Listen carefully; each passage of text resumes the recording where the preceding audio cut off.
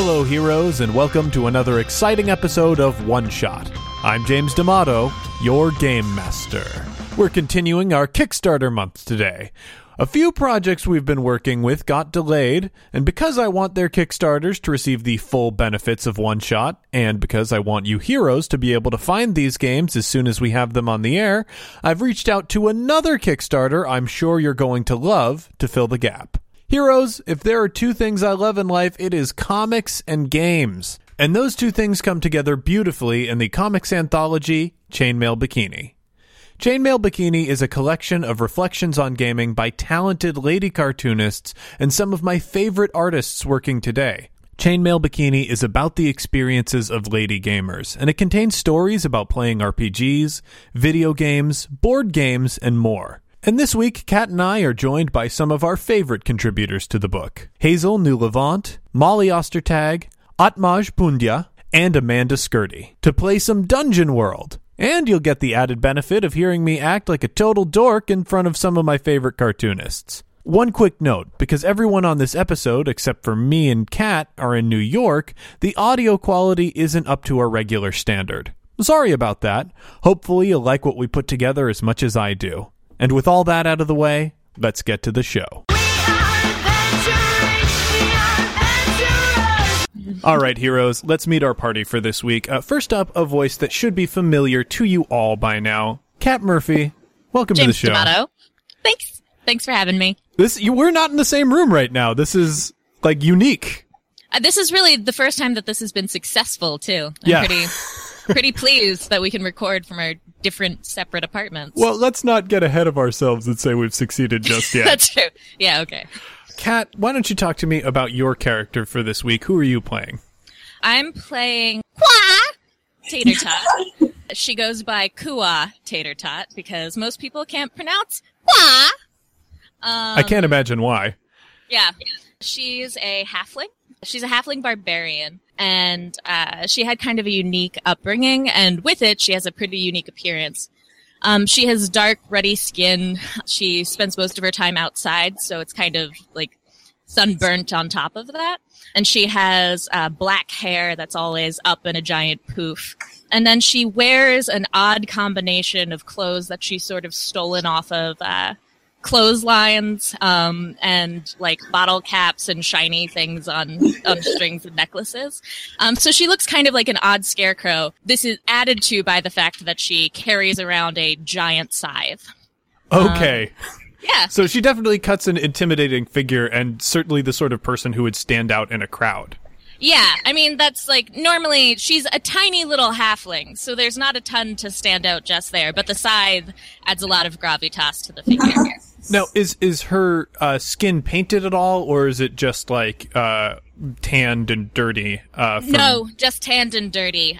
She's recently found out about these things called tattoos and is kind of thinking about it, but hasn't made the jump. That's the best. Okay, since this is Dungeon World, we have something called bonds as part of the mechanic of the game. Essentially, every character has a thought about every other character in the party. It's something that pulls you guys together and makes the role-playing a little bit stronger, in addition to providing you benefits when you're leveling up. So I'll just go around the horn real quick to the guests that we have not introduced yet, but you will be introduced to shortly, and everybody will say what their bond is to Kwa!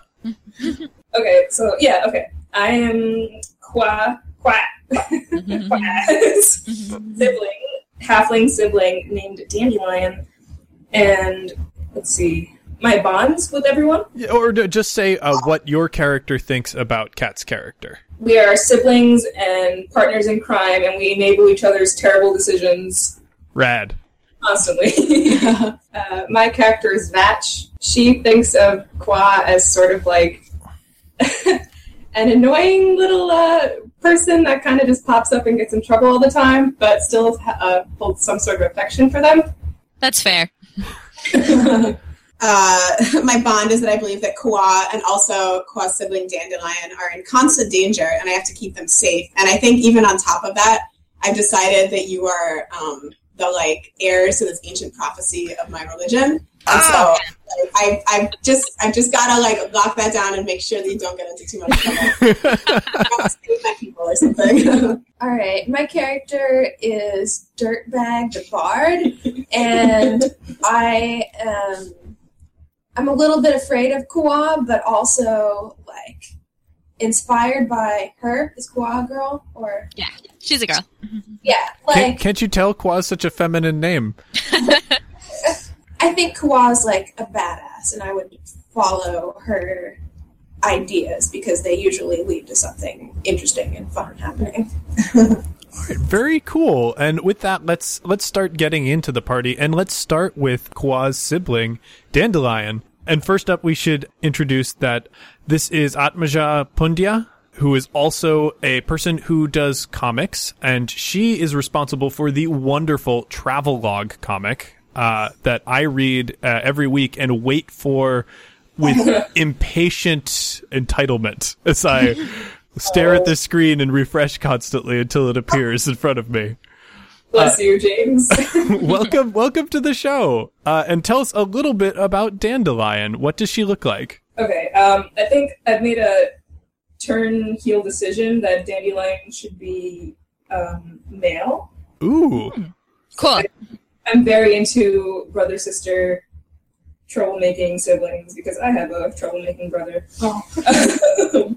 Okay, so Dandelion is stout and solid and also has a large poof of rumply, feathery hair and is a little more timid than Kwa, but is totally in awe of his rough and tumble sister and wants to be just as badass as her. Can I swear? Oh, yeah. Don't worry. I did it already. I imagine that he prefers to be barefoot all the time and wears like similarly like rags and various scraps of fabric just sort of like haphazardly wrapped around his person. Yeah, it's cute. Cool. Yeah. I like that. I like that as the more timid of the troublesome twins. And Dandelion is a druid, correct? Yes. Cool. One thought everyone's character has about Dandelion. We can start with you, Kat, since you're far away. Yeah, so Dandelion is obviously the best brother in the world. He shares my hunger for glory, and the earth will tremble at our passing. Beautiful. Vatch seems to view the Tater Tot siblings as one unit, so that one are pretty much the feelings about the other. She sees them as meddlesome and kind of like, get out from underfoot, but you know, she still has a special place in her heart for them just because she knows they've been through a lot together. Yeah, I also believe Dandelion is the other half of the great ancestral prophecy. And Dandelion is a little bit more trustworthy, and so I think I maybe tell you a little bit more about it. And I'm like, you'll both save our people, but like you'll save them a little bit. Dirtbag is writing a ballad about the adventures of Dandelion. Dandelion, where it blows, nobody knows. Backside crows. It's so beautiful. Yeah, Dirtbag is just here to celebrate Dandelion. That's rad. So the next person that I'm about to introduce is also a talented cartoonist who does a webcomic that I read as well called Hey Jaina, which is this wonderful, like, a lot of it hasn't unfolded yet, but it's a sort of paranormal investigators who are also disaffected teens. And the art on this is really cool. I love everyone's character design in it so far. And the ghosts, I think, have been my favorite. So if you're somebody who likes paranormal comics, you should definitely check it out. Let's learn a little bit about your character, Amanda. My character's name is Vatch Mavlinian. She was raised in a prominent family, but she sort of rejected the elitism of her parents and, you know, the wealth that went along with it. She has a square jaw and sharp eyes, and her hair is sort of longer in the front than in the back, so it's always like sort of in her face, and she thinks she's really cool, but she's really not that cool. She wears a tunic that was embroidered with like all different gemstones, but because she's rejecting the wealth of her family, like if she sees someone in need, she will like rip a gemstone off and give it to them. So like it's all ratty now and it's like missing stones. So she thinks it adds to her image of being like a Robin Hood type figure, but it really just makes her look like crazy. So she's trying to make up for the ways that her family has taken advantage of the people in their hometown. So that's something she's trying to build upon in this adventure, just trying to like make up for the sins of the father, essentially. Cool, very cool. And what does everybody think about Vatch? So Kua likes Vatch, but is also really baffled by her. Her ways are strange and confusing because it just seems odd that you would have gemstones and give them away. That doesn't compute. So like she has a place of deep affection, but just kind of watches aghast whenever she gets up to any acts of altruism. Cybele, the cleric, is working on... That seems sort of like a lost soul, and I'm kind of working on converting her to my faith. So, I think she could be a candidate. Dandelion sort of sees the wounded soul underneath the tough exterior and doesn't know what to make of it also because he's very much a blunt, say-it-how-it-is person and does not understand complexities and intricacies of human nature. Dirtbag is always giving Vatch crap for her upper class background, much as she's trying to like rid herself of it and, you know, being raised with a silver spoon, even though Dirtbag would like to ascend these riches and have a little gemstone cape himself, but he's like kind of taking it out on Vatch. And next up, we have Molly Ostertag, who does one of my favorite webcomics out right now, because I'm a huge fan of superhero comics. I think everybody who follows me on Twitter knows I'm a big fan of Spider-Man, and I also read a lot of DC stuff, but the comics don't always line up with the discussions I would like people to have through art. And Strong Female Protagonist is one of those comics that always addresses every issue with the words that I wish I could find for it. And the art is tremendous. If you are a fan of superheroes, I definitely recommend Strong Female Protagonist. Molly, welcome to the show. And why don't you tell us a little bit more about your character? Yeah, I'm playing Cybele. She's a dwarven cleric. She is a very, very nice person and, like, just wants everyone to be so safe and, like, just wants to take care of everyone, especially the twins. And, like, her god asked for blood sacrifices, but, like, she's, like, so nice. Like, fine.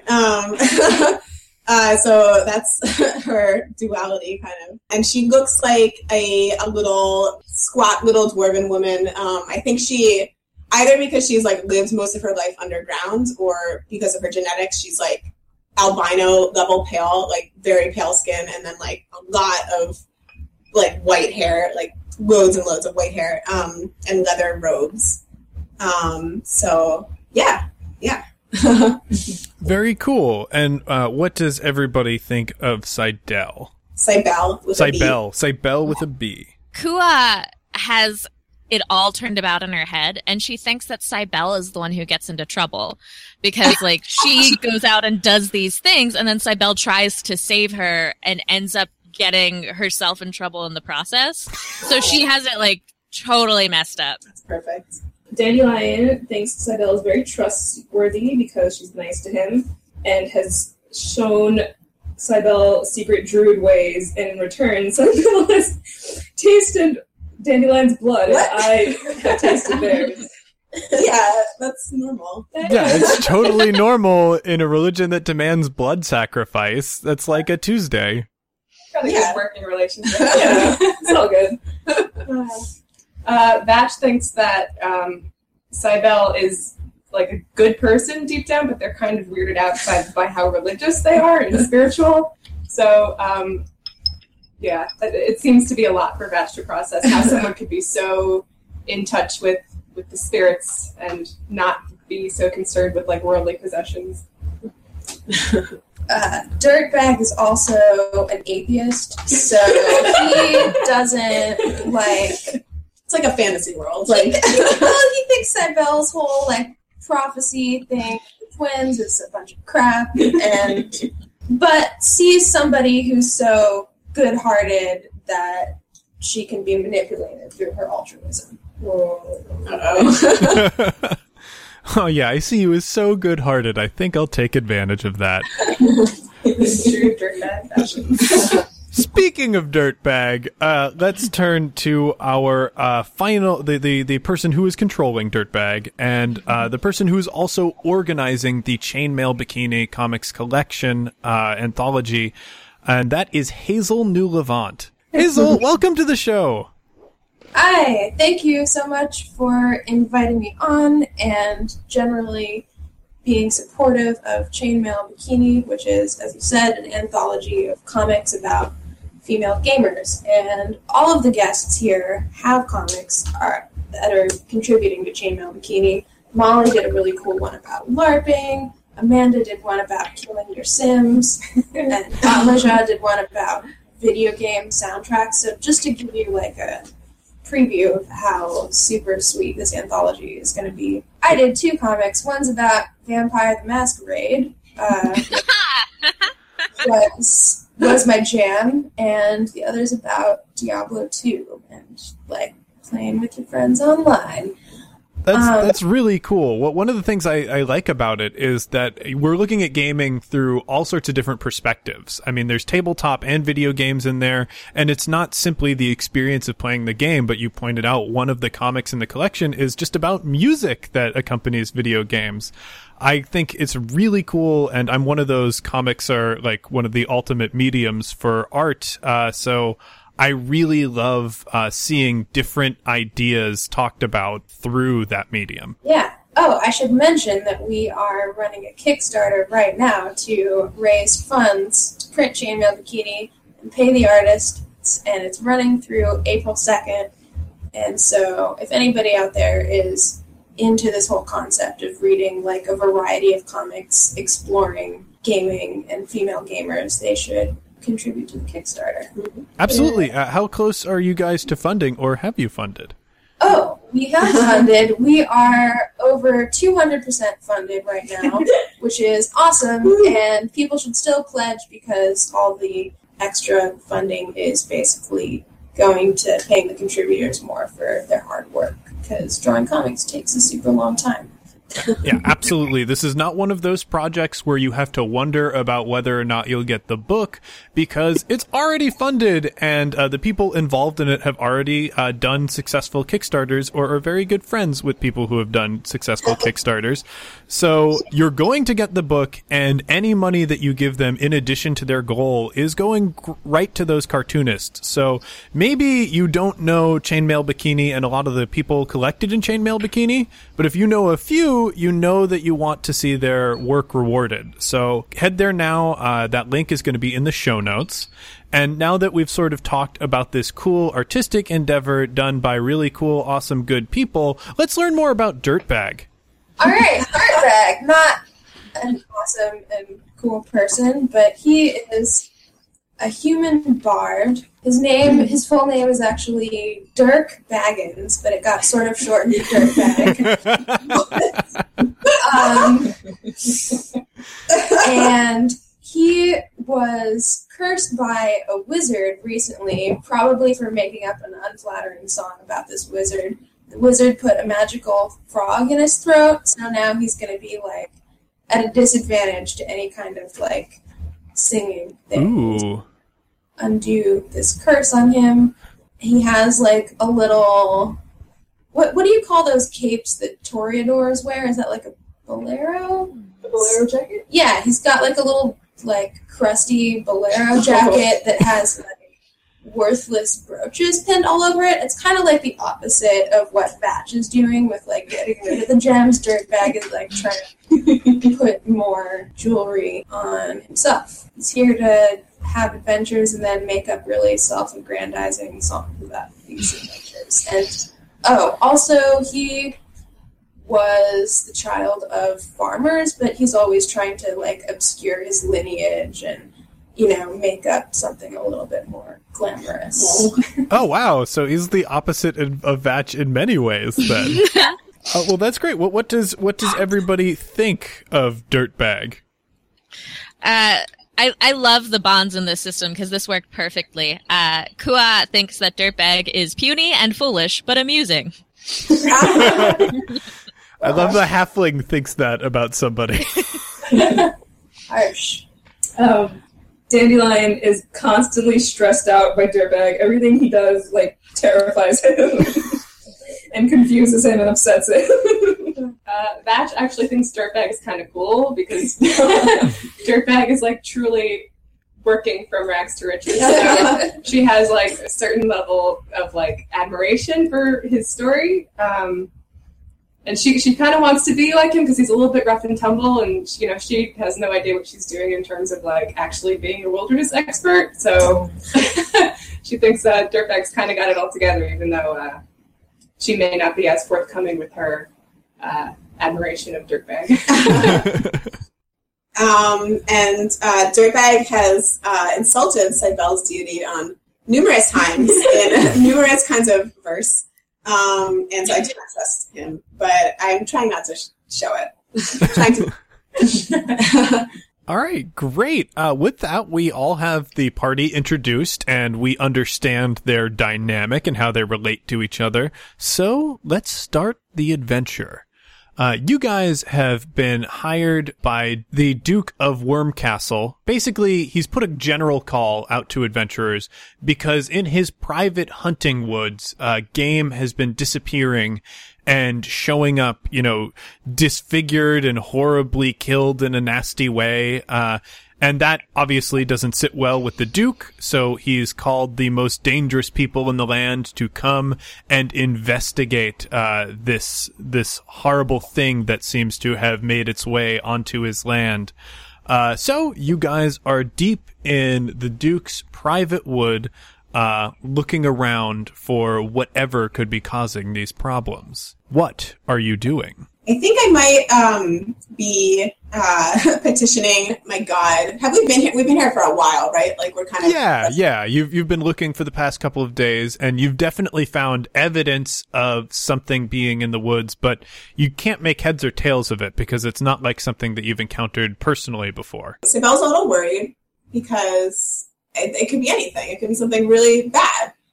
Much worse than we can handle. Because to be honest, we're not the most dangerous people in the land, but we were the only 3 ones at the time. You were by the phone. We had enough in our schedule. Yeah, a busy schedule of drinking at the tavern. So yeah, Cybele is going to try to find a small creature and murder it with a sacrificial dagger to beseech my deity to give me a sign. So. All right. Well, it sounds like the first step on that is attracting or finding a creature. Yeah. Can one of you help me with that? Vatch or Dandelion, you like animals, right? Well, Vatch actually has an animal companion named Rust. Incidentally, we find out that Rust actually knows Kua and Dandelion through proxy, through their background with crow parents. They're crow fans. So Rust can sort of, well, I'm not gonna. No. Rust can help find an animal that is willing to be sacrificed. Oh, great. Because life in that forest has not been so great since the terror has You're taken right. over. This will be a quick. If Russ can talk to a squirrel or something, this will be a quick, painless death. I think so. I just need just a small soul. Yeah. just a small, a willing soul. What's your cleric's alignment? Yeah. So yeah, I guess just sending Rust out to. Just a squirrel would be fine. Yeah. All Chipmunk right. is probably a little too small. So you, with your animal companion, chose one of 4 sets of little stats, and essentially, I want you, whichever one you chose, add your animal's cunning to this roll, and that will be how it manages to ferret out whatever small animal that you could find. Okay, cool. So that's rolling 2d6s? Yes, it's rolling 2d6 and adding the cunning. All right, 10. 10. Oh, 10 is a perfect success. So what kind of animal was Rust again? Rust is a crow. A crow. Oh, perfect. Okay. So, Rust, is on your shoulder. You whisper words that are your bond between yourself and Rust, and it takes flight. It circles up. You can see it, through the, lazily drifting in a circle around the trees, and it dives down into the trees. You hear some squawking and tweeting, and feathers flapping, leaves drift down from the tree above you. I'm gonna shout out, I need it alive! And then there's, somewhat, haughty squawking coming from the tree, as it, it passes overhead and drops gently in your palm an egg and lands once again on its master's shoulder. Can we eat it? Well, Dandelion, I need it for this. It's not alive. Is it? I've never done this with an egg before. I think it's worth. I think if Rust brought it to us, it's worth trying. Yeah, I think it'll be all right. All right. Rust is usually okay. Usually. Yeah. That bird has got a good head on his shoulders. What type of egg is it? Looks like, is it a big egg or a little egg? I'll say it's a biggish egg. It has red spots on it. Wow. I don't know what kind of egg this could be. What do you guys think? Dandelion, what is that? I think we should eat it. I think it could probably be dangerous, and I think it would be safest for us to take care of it. To eat it? Yes. What do you think, Flo? Well, I don't know. I mean, what type of animal does it belong to?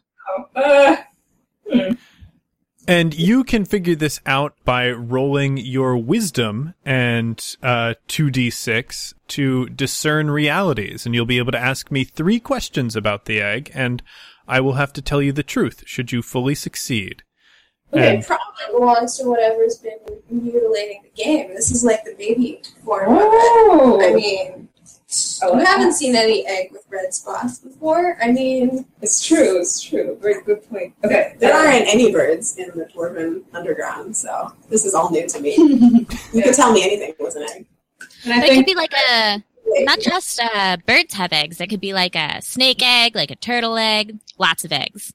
Yeah, and I think Rust would know better than to bring back a crow egg. So Yeah, Rust just shoots you a look at that comment. calm down there. Okay, so I roll and then Add your wisdom. the top was Modifier. Just the small one. Oh shoot. Okay, so 10, 12? 12. Okay, so you can ask me 3 questions from the Discern Realities list.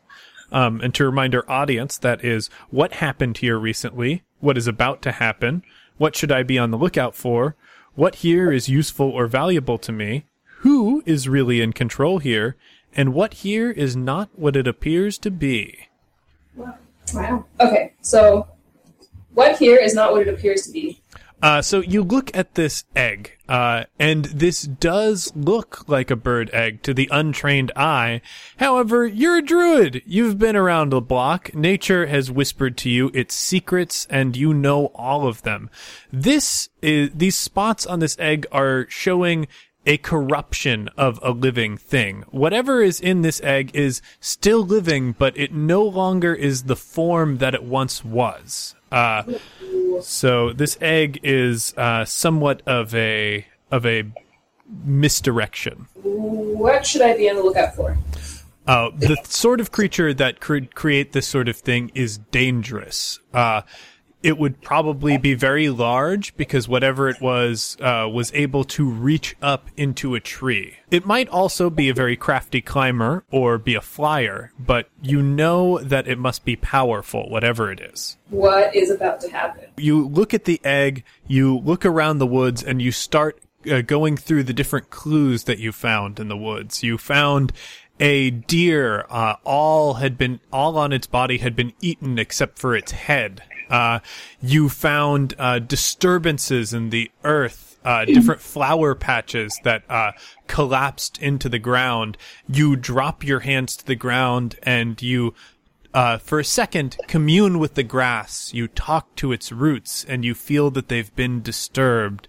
And nature itself speaks out to you and tells you, something is inside me, and it will be after you soon.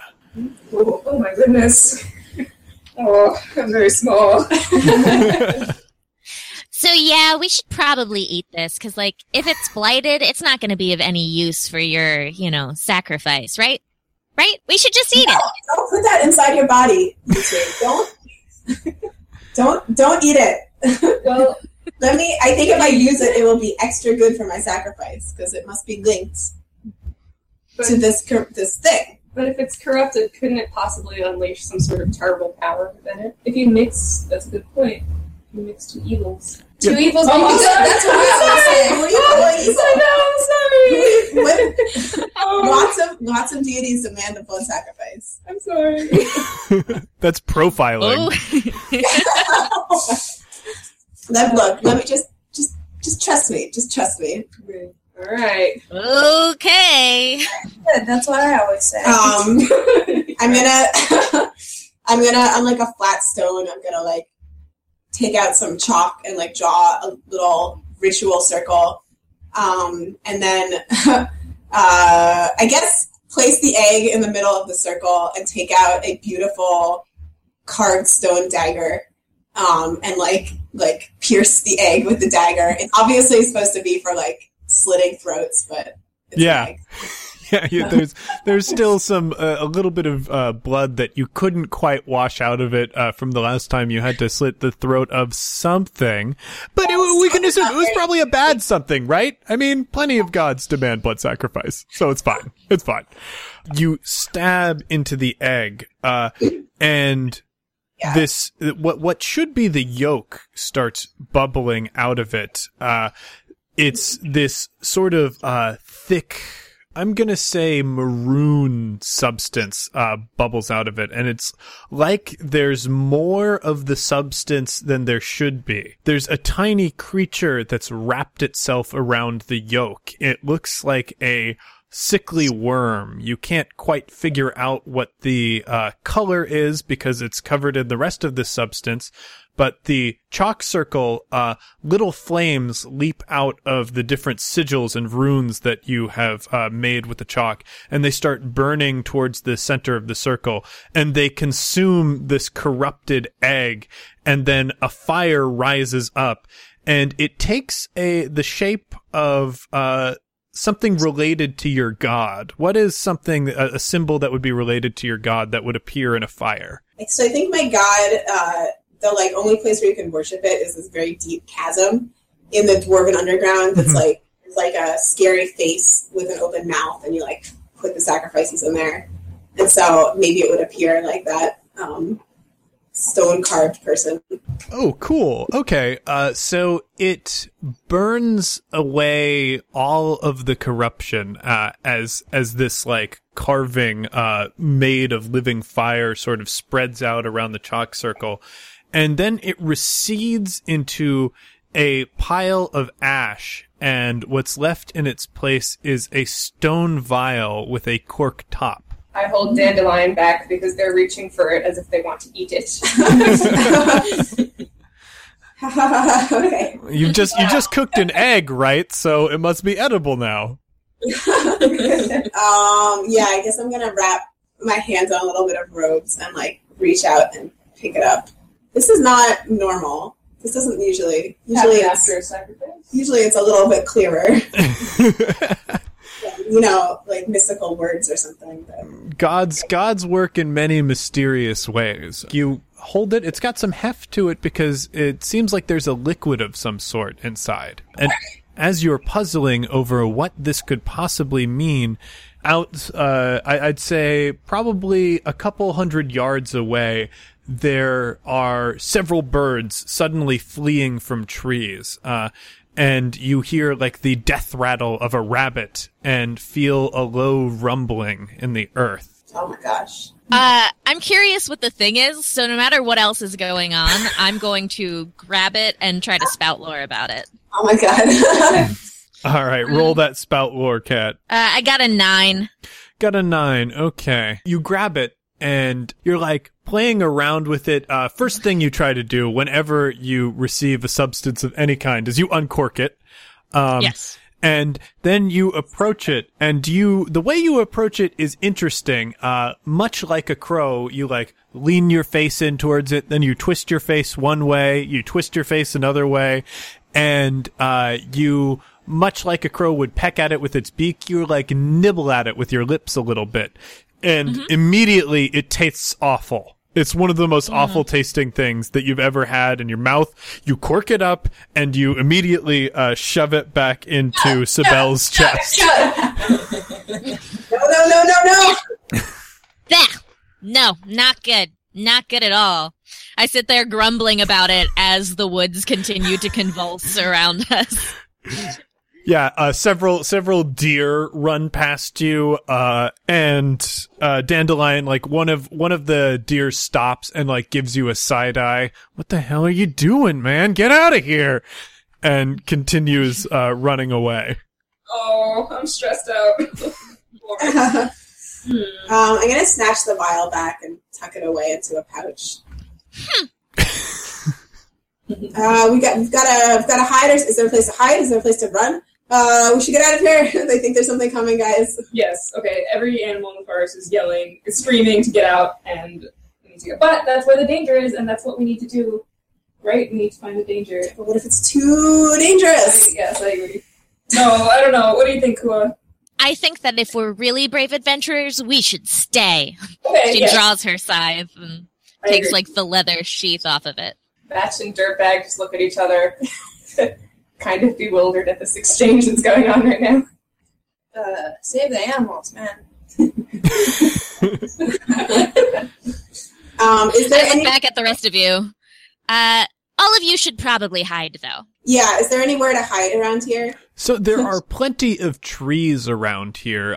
This is a forest that appears to be a little bit of a planned forest. The trees aren't in perfect rows, but they are sort of in rows. So there are regular separations between the trees. Not too far from you is a little bit of a clearing. I can't say that there'd be much of a hiding spot there, but there is tall grass. So if you were careful and stealthy, you might be able to conceal yourselves there as well. I'm gonna grab the twins first and like move them behind a tree of the appropriate size, and then like start doing the same to Batch and Dirtbag. Are the trees climbable at all? Absolutely, they'd be climbable. All right, I start trying to climb up one because there's safety at altitude, obviously. Yeah, Dirtbag is a talented climber. There are all sorts of situations that you would need to climb. For instance, people only build the walls on bathhouses so high. Right, you're trying to climb out of somebody's window in the middle of the night. Right. Dirtbag, that's one of Dirtbag's talents. So you scramble your way up the tree and you sort of take stock of what's happening in your surroundings, and what you see freaks you out a little bit. Heading towards you at a quick rate is one of those Bugs Bunny style disturbances of Earth. There is something boring through the ground that's headed right towards you and your friends, and just before it reaches you, it disappears. Like the boring stops, at least as far as you can tell, and you feel the tree waver a little bit. Oh shit, guys, there's something boring, and I don't mean like dull. Like, like bad boring. Like underground. That's such a non-specific word. Like, there's like a giant mole. Like a giant mole man that came out of a cursed egg, no. probably. Should we join Dirtbag up the trees? Well, is the forest still shaking? The forest is like occasionally the ground beneath you rumbles a little bit. It's not like a consistent tremor. It's just, you can feel it, especially if you're looking for that feeling. You can feel things beneath you shift. Is the top of the tree, like, swaying where I'm at? Does it seem precarious at all? It doesn't seem precarious. Like, it feels to you like this is a solid tree. It's just sometimes it shakes as though someone were messing with the tree, like pushing on it a little bit. You're confident with that because you've had all sorts of unstable surfaces that you've climbed on. It's just you feel something messing with it. All right. I think I'm going to stick here. Can I see sort of which direction the animals are running? Am I high up enough for that? Like what they're running from? Yeah, I'll say you can definitely see that the animals, because the disturbance is so regular, you see the animals fleeing in all sorts of directions that are away from near you. Well, I know I haven't had a bath in a while, but they like pheromones.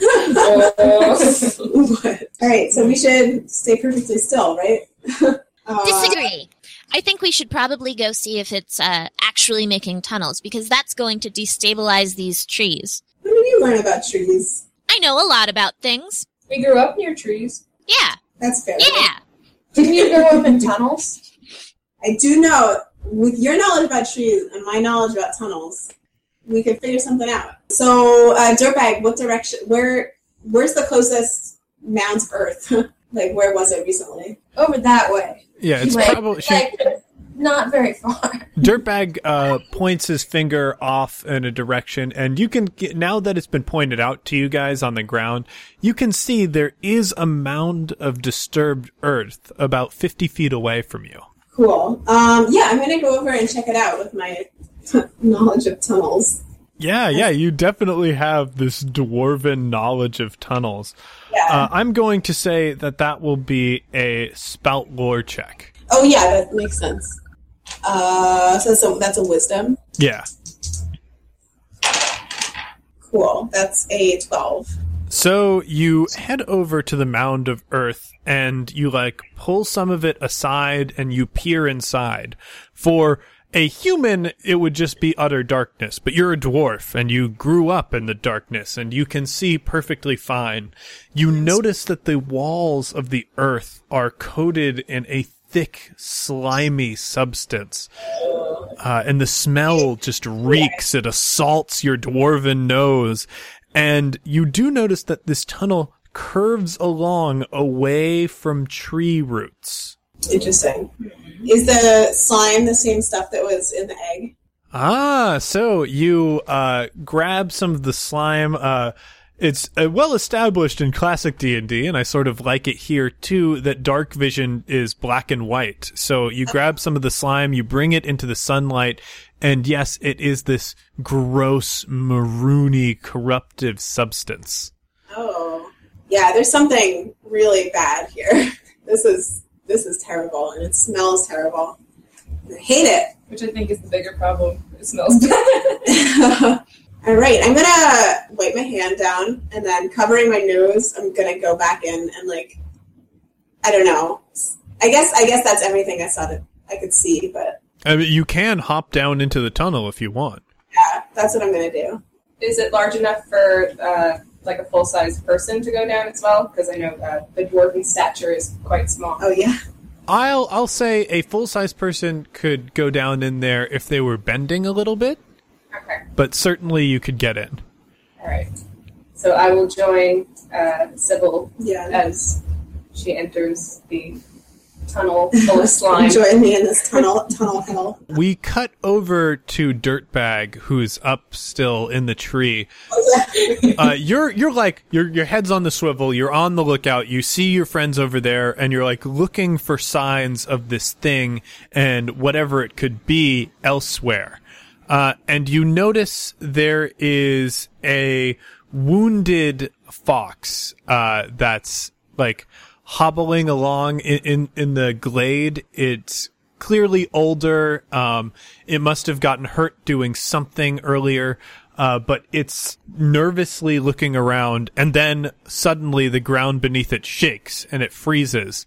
It doesn't know what to do. You're sort of looking at it helpless up in the tree, and then the earth around it explodes, and you see, moving very quickly, these horrible jaws close around it as it bites the earth that it was standing on and swallows the fox and pulls it down underground. Alright, I jump out of the tree and I try to pull Cybele and Batch out of the tunnel. Don't do it, guys. What is it?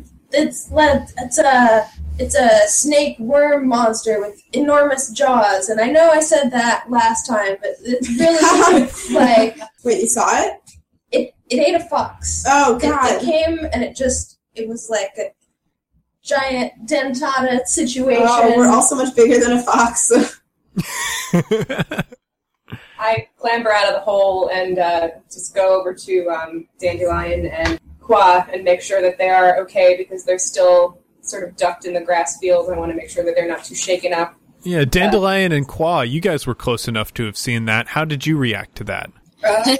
Operation Sunstar? Operation Sunstar is running directly at the problem.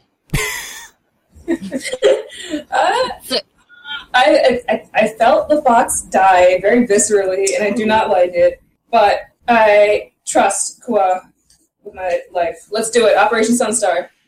Go! So we hold hands and start running. Their tiny pattering feet. I try and reach out to grab them to stop them from going, but they're too small and fast, so they just bolt. Yeah. I'm going to run right after them. So we at least get to the area. Is it still there when we get there? Yeah, you see something slithering just underground. Now, you can tell me, how do halflings see?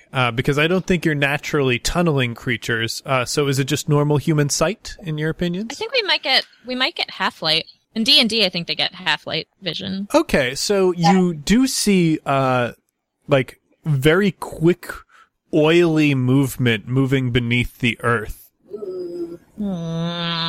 We have this vial of mysterious blood god juice that was gifted upon us. Could it be a sign that we need to use it against this monster? Yeah, I'm gonna run up out of breath and take that out, keeping my distance, and pop the cork off and sort of hold it out to see if anything happens. She's getting into trouble again. Yeah, there she is getting into trouble. Stay behind me, kids. I will tell you guys, there is no formal initiative system in Dungeon World. So when you enter a combat situation, which this is very quickly becoming, and you have an idea, you just say it. If it appears an appropriate time for you to do whatever you want to do it. So we have here this magnificently horrible creature is moving underground, and you're standing in front of a gaping open hole where you can see its body moving. One of your comrades is holding forth this stone vial that was gifted to her by her god. The rest of you are sort of freaking out a little bit. What do you do? I get out my rapier and I jab at the lump in the ground like I'm trying to destroy a pimple or something. Cool. I want you to roll your hack and slash. That's adding your strength to 2d6. All right. Oof, 7. 7. So that is still a partial success. You deal damage against the enemy, but the enemy also gets to make an attack against you. So I want you to roll your damage, and for a bard, that is a d6. 1. All right. So you poke into the earth, and you feel your sword scrape against something very thick and very hard, and your blade pokes into it, and the rapier sort of bends a little bit, and you don't feel that you've actually pierced into anything. And then the earth beneath you flicks, and you flip up into the air as you're thrown back. And you take 4 damage. And in Dungeon World, be sure to subtract any armor that you have from the damage that you take, as you're thrown back onto the ground, as more earth explodes up beneath you.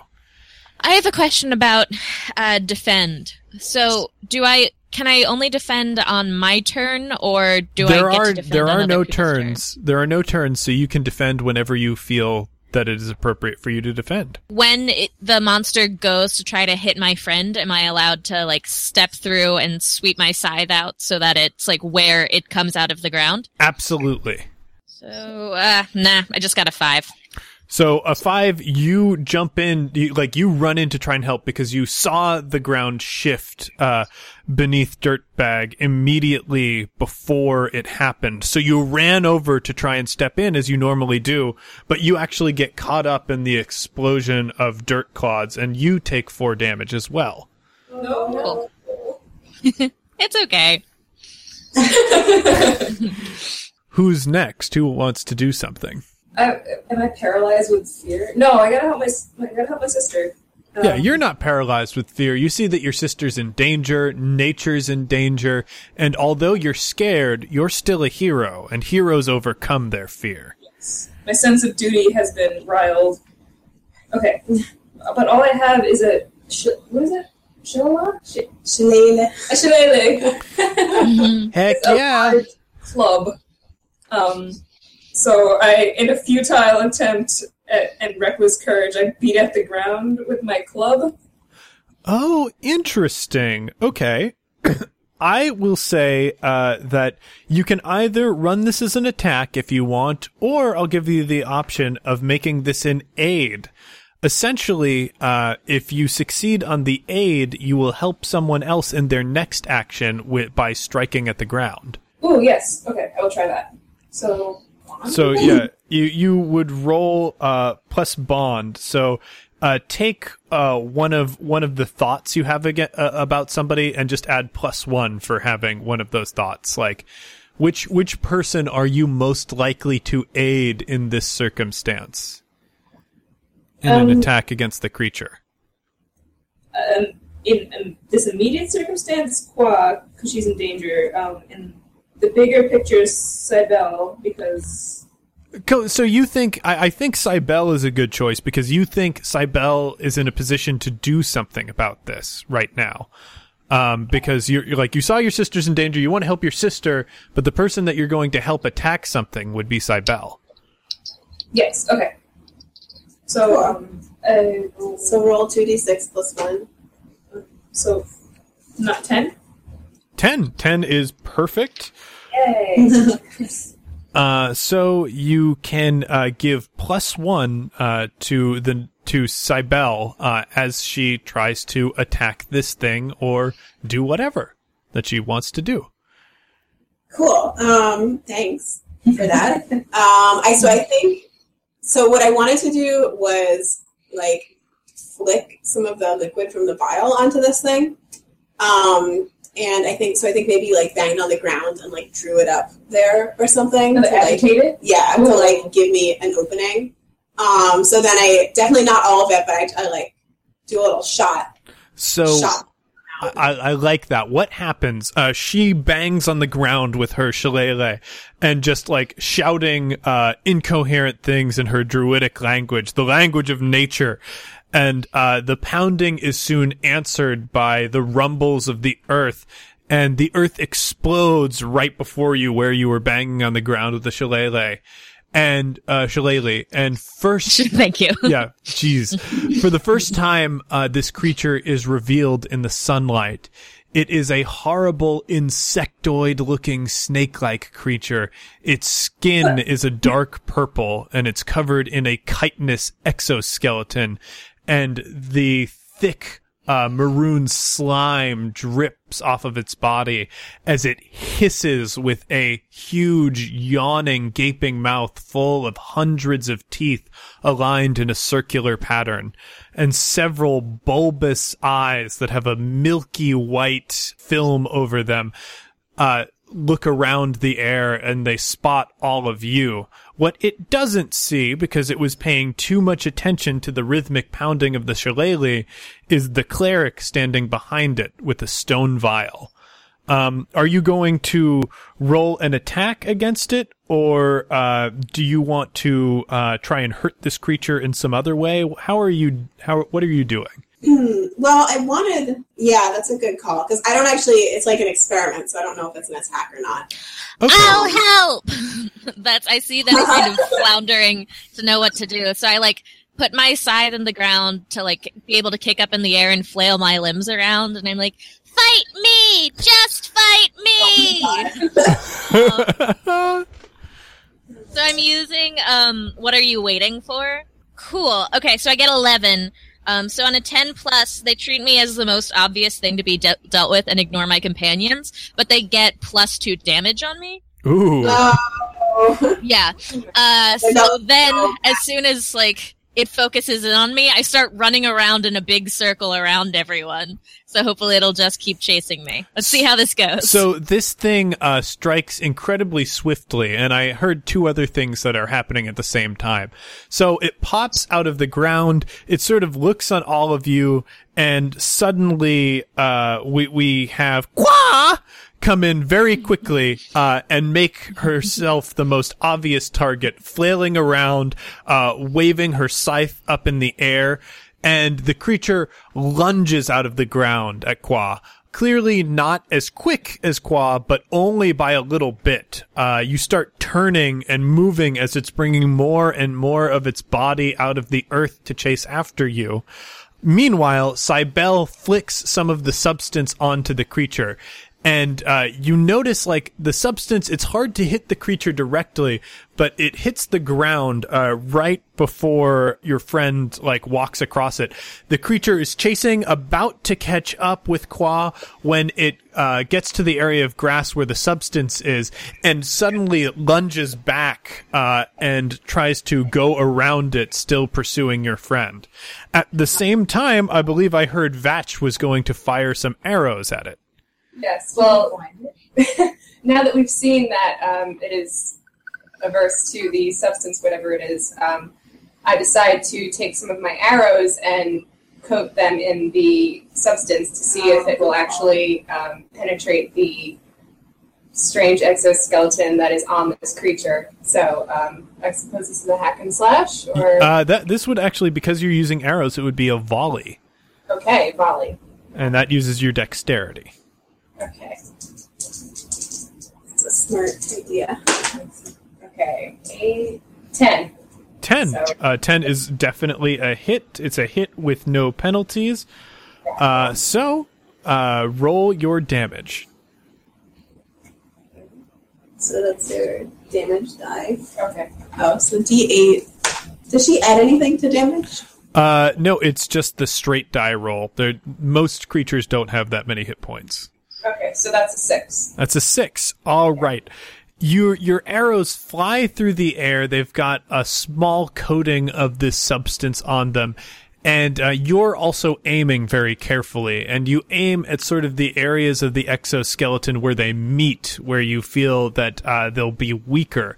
The arrows punch through the creature's, the surface of the creature's skin and into it.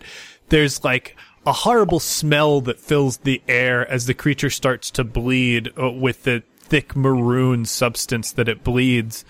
And you can definitely tell that you hurt this creature quite a bit. I'm so worried about She's just laughing and having a grand old time. She's trying to tie it in a knot. Cast a bless upon her. And be like, wow, this is so stupid. I don't know. I'd be like, this isn't a reward, but I want to make sure you're okay. Trying to cast. Okay, wisdom. Cool. I got a 7. So that is a partial success. Yeah. So the good stuff is that you get +1 to your damage as long as battle continues. Although you take -1 to cast a spell, but you don't care about that. And so I have 3 options for what happens because I only partially succeeded. Yes. And obviously I'm going to choose drawing unwelcome attention to myself. So yeah, I'm shouting so loudly at Kawa for putting herself in danger that I think I attract the attention of the worm. So you speak the sacred words of your god, and like the shining light of the dwarven earth appears around Qua, but the worm slows in its pursuit of Qua and turns around and focuses on you as you're finishing up your spell, and then immediately dives towards you, trying to swallow you with its jaws. It does not succeed, but it does crash into you as you barely manage to get out of the way of being swallowed, and you take 6 damage. Oh no! Dang it. All right. I'm hurt. What happens to the vial during all of this? Because I believe... You probably had it I last. have vial, okay. Yeah, you had the vial because you were dipping your arrows in it. Also, it's made out of stone, which is a very practical thing to make a vial out of. Dirtbag is gonna grab the arrow that Vatch shot into the carapace of the worm and try to sort of work it around and make the worm work.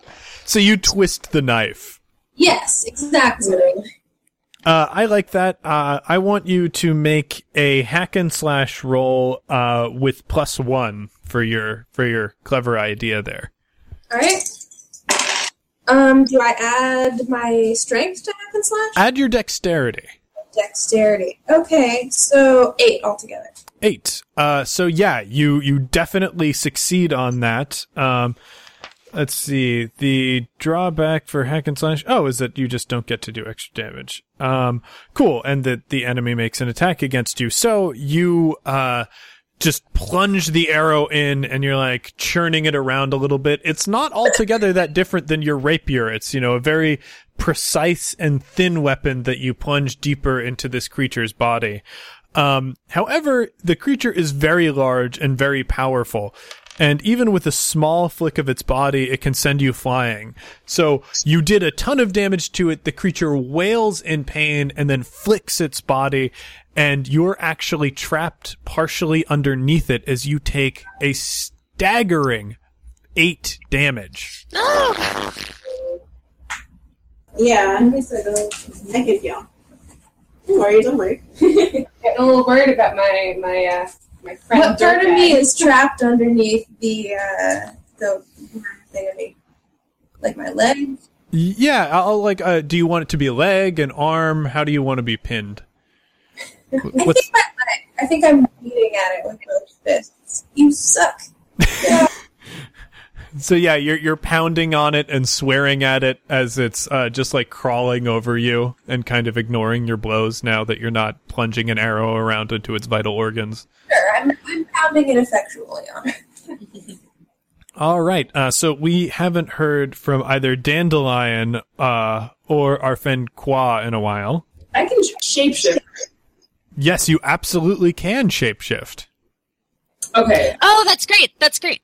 Since we've seen that the vial affects it and that it's really hard on the outside, Kwa looks to Dandelion and is like, Operation Gullet! And then runs to Vatch and grabs the vial and throws it to her brother, so that he can possibly go through Operation Gullet, since he can transform.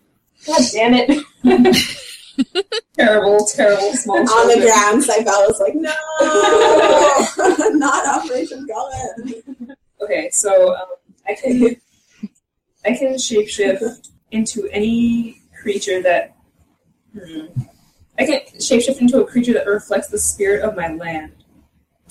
Yeah, so where are you from? I'm from the Towering Mountains, so I'm thinking a bird of some kind. Yeah, you could definitely become a bird. You could become a mountain lion. I think bears also live on mountains. Mountain goats. All sorts of creatures. That's good for gullet rhyming.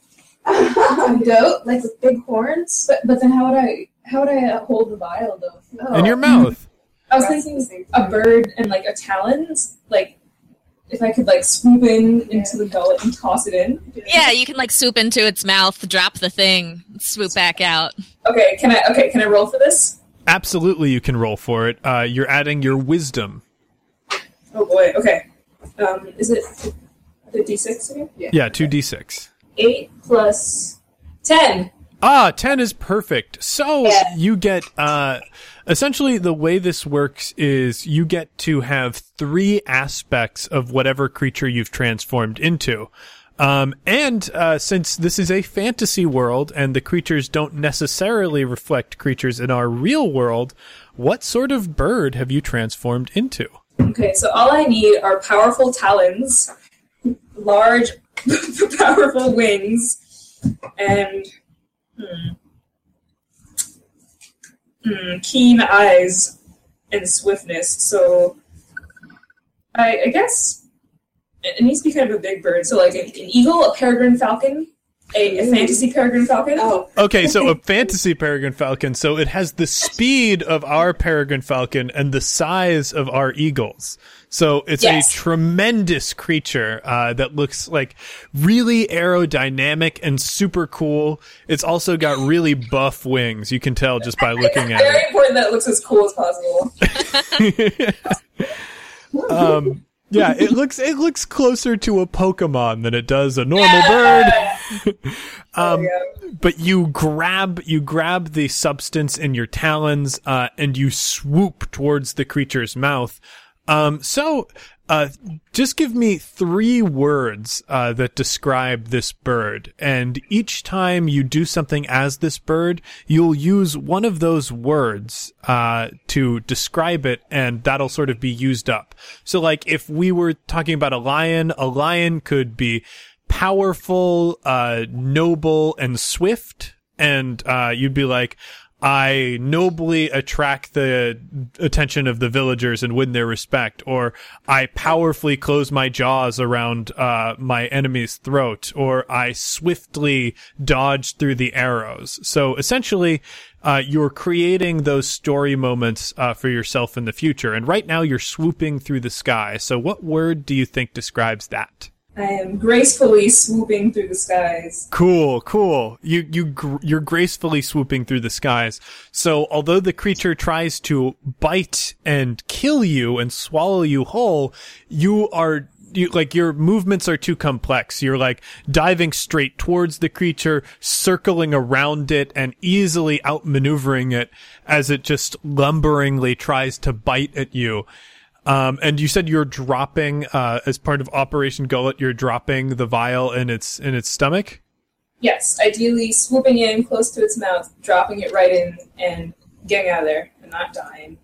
Yeah, perfect. Well, you rolled super well, so you, drop that rock, vial into its gullet with the cork off. You can hear the liquid glugging out inside the creature, and you fly away from it, and it looks now angry, but it's wavering, and with your druidic empathy, even though it is a corrupted creature, you can tell, like, it's still a living creature, and it acts like other living creatures. It looks queasy. And it's paused, and at this time, at this critical moment, it's opened itself up to attacks from your allies. Okay, so it's gonna bomb, and dirt bag is still trapped underneath. I'm gonna cast magic weapon. Cool. Summon a magical weapon. So I already have -1 because my bless is happening. So we'll see how this goes. I fail. I succeed, but I take a disadvantage. Yeah.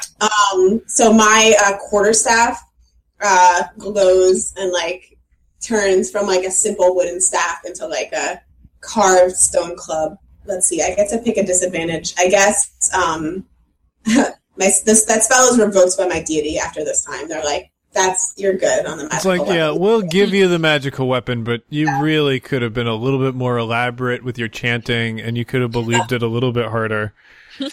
Yeah, totally. Yeah, in the heat of the moment. And then I'll wang this guy. Yeah, wang the hell out of it. Yes, that gives me a plus D4. Oh, cool. And I get a 5. Oh, nice. I get 9 damage. 9 damage. Nice job. Yeah, so the creature, like, you hit its, and you can feel, like, the resistance of its chitinous skin, but it's really not strong enough to resist the power of your magical club as you smack some of its, like, scales just pop off, and its thick blood is sort of rolling out of it. It wails in pain, but, like, that wail also sort of ends in a little bit of a herk because it's going to throw up a little bit too. So the creature is super messed up right now, but not yet dead. Cool. Important note is that I yelled, like, don't hurt my friends! Aww. And, Kwa, we haven't heard from you in quite some time. What do you do? Since it's like starting to convulse and like its mouth is like opening and closing as it's gaping for air, I'm just gonna just swing my scythe into its jaw and try to pull out the side. A very basic hack and slash move because I have +2 damage right now. Yeah. Oh, cool. Just 11. 11 definitely hits. You have the option of putting yourself in danger to do an additional d6 more. Yeah, of course I do that. Hey, Kat, I just realized that I think my bless actually gives you +1 to everything. +1 to everything? Awesome. Yeah, it's the damage from rereading it. So. Yeah, bless is cool. Okay, so that's, oh golly. So I got a 9, and then the 6 is 2, and then +1. So that's 12 damage coming at it. Oh my goodness. Okay, so Kat, how do you kill this creature? Oh no. Okay, Cybele's like, leave my friends alone! And I'm like, yeah! And get off dirtbag! And just hook into it and like pull it to the side so it like pulls him off of my friend and like whacks it into a tree, as like, green acidy blood squirts out of the rip in its jaw. Mm-hmm. So yeah, they like, you pull down on its jaw and it falls to the ground, still like about to vomit. Its body lurches off Dirtbag, and Dirtbag is pulled to safety by Vatch, who was standing by trying to help her friend. And the creature lets out its vomit, so a bunch of earth and animal bones and partially digested animal flesh comes up, and also a very confused and stressed out fox that's covered in slime just sort of like weakly starts crawling out of its mouth. And with a mighty cry, Kwa brings the scythe down on the monster's neck, releasing its head from its body as the creature is fallen to the ground, slain. Hooray! You did it. Thanks, Qua. You did all right. That was gross. I try to get all the birds in the area to start chanting with us. Staring at Qua like, all right. So that was gross. Yeah. You think we got it? It looks pretty dead to me. Can we bring this head back as a trophy to the Duke? Absolutely. That would be how you would prove that you killed it. Yeah. Yeah, I'm gonna go over and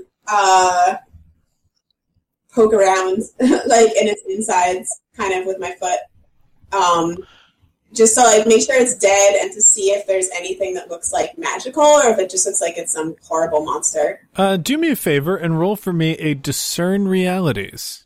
Is that wisdom? Sorry. Discern Realities is based on wisdom, yes. Oh, I got a 5. 5 overall? Yeah. I guess, so you get something 7 to 9, ask 1. So you don't get any of the information, that would be in Discern Realities, but you do get general information. You see the blood that's spilling out from it, and quickly, just with your cleric mind, you also went to school, And in Dwarven school, you learn a lot about calculating the volume of certain things. So you sort of eyeball how big it is, you calculate how long its body should be, and do these calculations in your head very quickly, and you see the blood on the ground, and you go, this creature is scientifically dead. It has lost so much blood that there's no way it could maintain life in its body. And you fold your hands at it like, I figured that out really well. Meanwhile, everybody else is looking at the creature's head, which has been separated from its body, and figuring out how to carry it back. Yeah. Good work. Good work. I scientifically killed it. All right. Who's hurting? I've got a little something. A little spell. I could use a nip of something around Oh, there. dirtbag. My leg. Man, took a lot out of me taking out that, like setting the whole thing up for Qua, like, just whatever you got. Yeah. Dirtbag, that was surprisingly noble of you. So, yeah. Cool. So I got an 11 to heal Dirtbag. Perfect. And it's on a 1d8, so I heal you 7 points of damage. Awesome. That worked out quite well. That worked out really well. Yeah. I think I only have 5 damage left on me now. Well, he really got you. Well, she is not the only one who can heal, Dirtbag. You, as a bard, actually have the ability to heal through your magical songs. All right, Sing to so yourself. You could have just sung yourself a song. I was using my ancient blood magic on you. What? I mean, not that I'm unhappy too, but. So to heal myself up, I should write a song about our epic adventure. Is that how that works? Yeah. You just you can put together a little ditty if you want, or we can merely say that your character put together a little ditty, depending on how you feel about the situation. No, Dirtbag's totally gonna put together a ditty. Oh, killed the worm, swing of her scythe was burned. Oh, man. You got a gift, Dirtbag? Dirtbag, what sort of instrument do you play? Well, let's see. I mean, I did just get crushed by a thing. I think I have a tambourine. Oh my god. I'm not very like tonal, especially since I got cursed by that wizard, and now I have like More of a rhythm musician. yeah.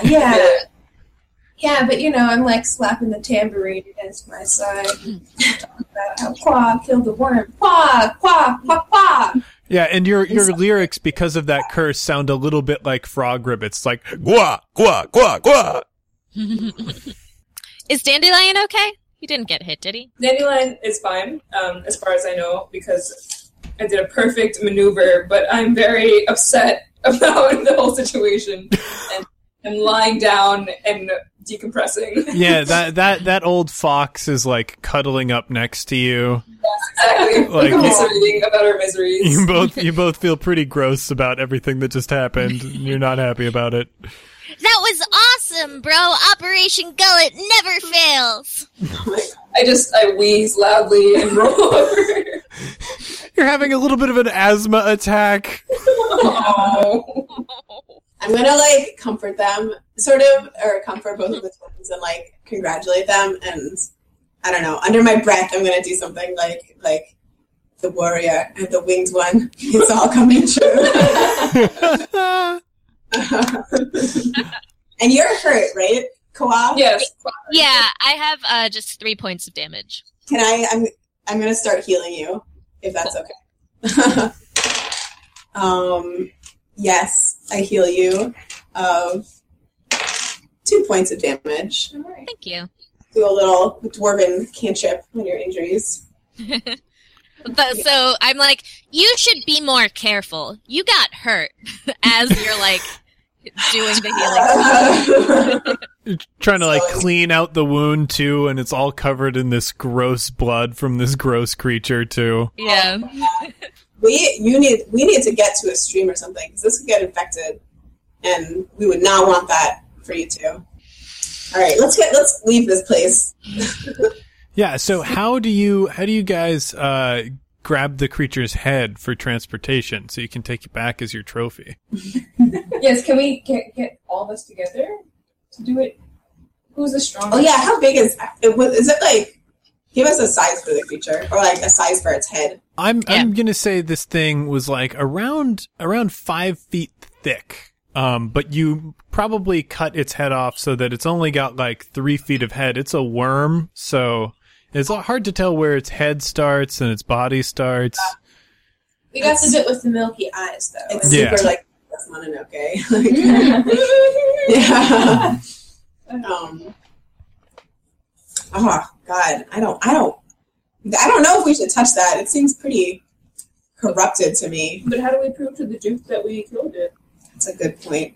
You're so smart. As they're trying to figure out what they're going to do with the head, I sort of poke around and see if I can find the vial, because I have an interest in what the substance was and like whether or not it was created as a direct like foil to this creature, or if it was just happenstance that we managed to find it in an egg. Are you poking around in its gullet? So yes, I am poking around in its gullet with my feet. The stones on my feet are a high contrast to the situation that I'm now in. So I am looking for the vial in the absolute waste of this creature right now. All right, I'll say that just takes a wisdom roll to find that vial within the creature's stomach. Okay. I guess, is that too... That's 2d6 plus your wisdom modifier. So that's 6. So that's 7. 7. Okay, so you find it, but there is a drawback in finding it. You're looking around, and your hand like closes around the vial, and some of the substance like falls out of it while you're pulling it out. When the substance in the vial mixes with the substance in the creature's stomach, it creates an incredibly noxious acid effect. So plumes of horrible smoke waft up as some of the creature's body starts burning away. But you still have a little bit left in that stone vial. Okay, so I hightail it out of there. I guess I've breathed in some of this noxious gas, so I'm feeling sort of out of it, a little bit dizzy. Oh, you're really nauseated from that. Really, it's just like, okay. Oh, no. No. Well, I hope what happens to me is not what happens to this creature. Oh my God. So yeah, I'm unsteadily making my way back to everyone else, holding the vial and sort of trying to work out what was in it while trying not to puke everywhere. Oh. You don't look good. Thanks. Wait, I don't know. Let me try something. I don't know how much we should be touching this head. I'm gonna try to sanctify the head. Ooh. Roots. And 7. I get a 9. Cool. Yeah, I'll say that definitely works. The blood from the creature's head, like, sort of leaks out of it. Like, there's this black concentrated substance that's like pure evil and corruption. And you gather it up into like this little holy energy ball, and, the flames of your gods and like, the stones of the earth, like, come up and like, encase it, and then the flames like burn it away, so all that's left is purity and the earth. And you turn to the head itself, and like now the purple on the head of the creature is a lot easier to see, and the slime is gone, and it's sort of like this dried out husk that's been preserved by the sanctify spell that you cast on it. Oh, cool. That's great. I was a little worried that would make it just go away entirely. So it's all gross, but we're all I have 20 available encumbrance, James, and like my sword and my pack were only 3. Yeah, so I think you can just easily. Yep. Okay, yeah. So now that it's not gross, I just pick it up. Should we be like concerned that there seemed to be corruption in the area, not just in the thing? That's not our job. I'm standing there feeling kind of pukey still, because I'm still not, right after breathing in that stuff. So I'm getting a little bit concerned about my own health at the moment. Yeah, I think this is enough. I mean, like, let's not say we did. We got the head. We can make a necklace with the 100 teeth. Like, It's true. It's true. Yeah. I think we're all ready to tote that head back to, Dukington. Dukington. Dukington. Sounds good to me.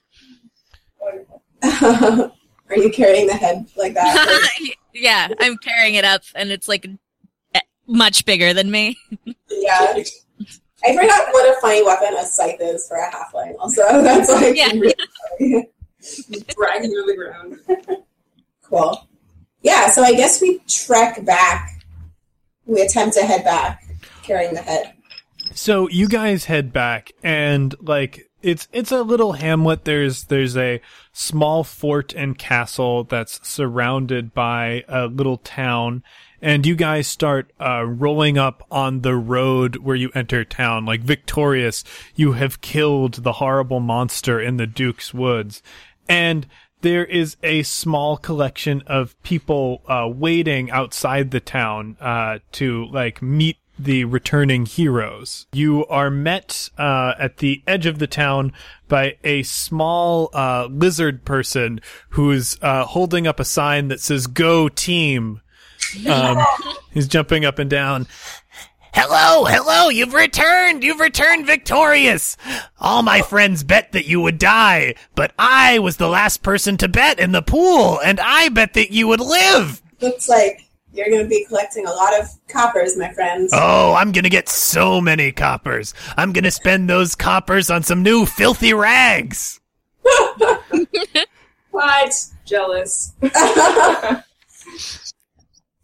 It's all right. I think we'll get some. Do we get a handsome reward? Hope so. Do we get a good dinner? We definitely should get a good dinner. Yeah, dinner, yeah! little lizard dork face can't be the only one benefiting off of our win. We can get some coppers here. I mean, you didn't do nothing. No offense, man, but like. Hey, no, I mean, nobody's more surprised than me that I'm benefiting off of your hard work. So, that's great. I mean, again, I was the last one to go, so I didn't want to bet that you would live, but you did, and that's so wonderful. My temper has been aroused. Can I punch the lizard? Oh my god. Yes, you totally can. Do I roll for it, or can I just punch him? Oh, you can just punch him. All right, I do it. Right in the jaw with my tiny halfling fist. So you go, he tumbles to the ground a little bit, and he's like, I got punched by one of the heroes! I'm gonna tell all my friends! And he, scurries back to his warren. This guy. But you look at the call for adventurers, the original sign and note that originally called you on this adventure. It's signed by Duke Dukington, and it says, "To any heroes in this land, great reward awaits those who slay the horrible beast in my forests. Bring evidence of the creature's destruction to my castle, and you will be rewarded most valuably." You know, it's not specific, but let's do it. Let's see what he's got. Valuable. I'm gonna grab a child and tell them to alert the Duke or something. So it looks like they're not doing anything. I'm not doing anything. I'm not doing anything at all. What should I do for you, my great hero? Go tell Duke Dukington that we've returned, and to send someone to get this head from us and prepare. I would love to. But you see, I've got this leg, and this leg has got a bum knee on it. Crazy thing, and it never seems to work unless I can balance it out on the other side by carrying something metallic in my pocket. If you know what I mean. You could have just asked, orphan child. I'm working an angle though. I'm gonna be real good at it when I'm big. I pull a gemstone off my cape and throw it at him and say, "Please go," and tell him. Oh, that's mighty fine leg ointment, that is. He winks at you, and he runs off to the palace. Archers in this town are so presumptuous. But by the time you get there, the guards are expecting you, and they sort of wave you in. There's a carpet that's been rolled out for you guys, and a lot of the guards are like excitedly talking about the size of the creature's head and like how horrible it looks, and like how brave you all must be. And you enter the Duke's court, and you see nobles lining the side of the room. Many of them are like just overwhelmed by how horrible the beast looks. And there's the Duke himself, a man who has incredibly pale skin and a thick white beard, who's sitting on his throne. There's a big fanfare as horns call out announcing your arrival. Announcing the arrival of... I'm sorry, what did you say your band of heroes was called? And he says this to Dirtbag.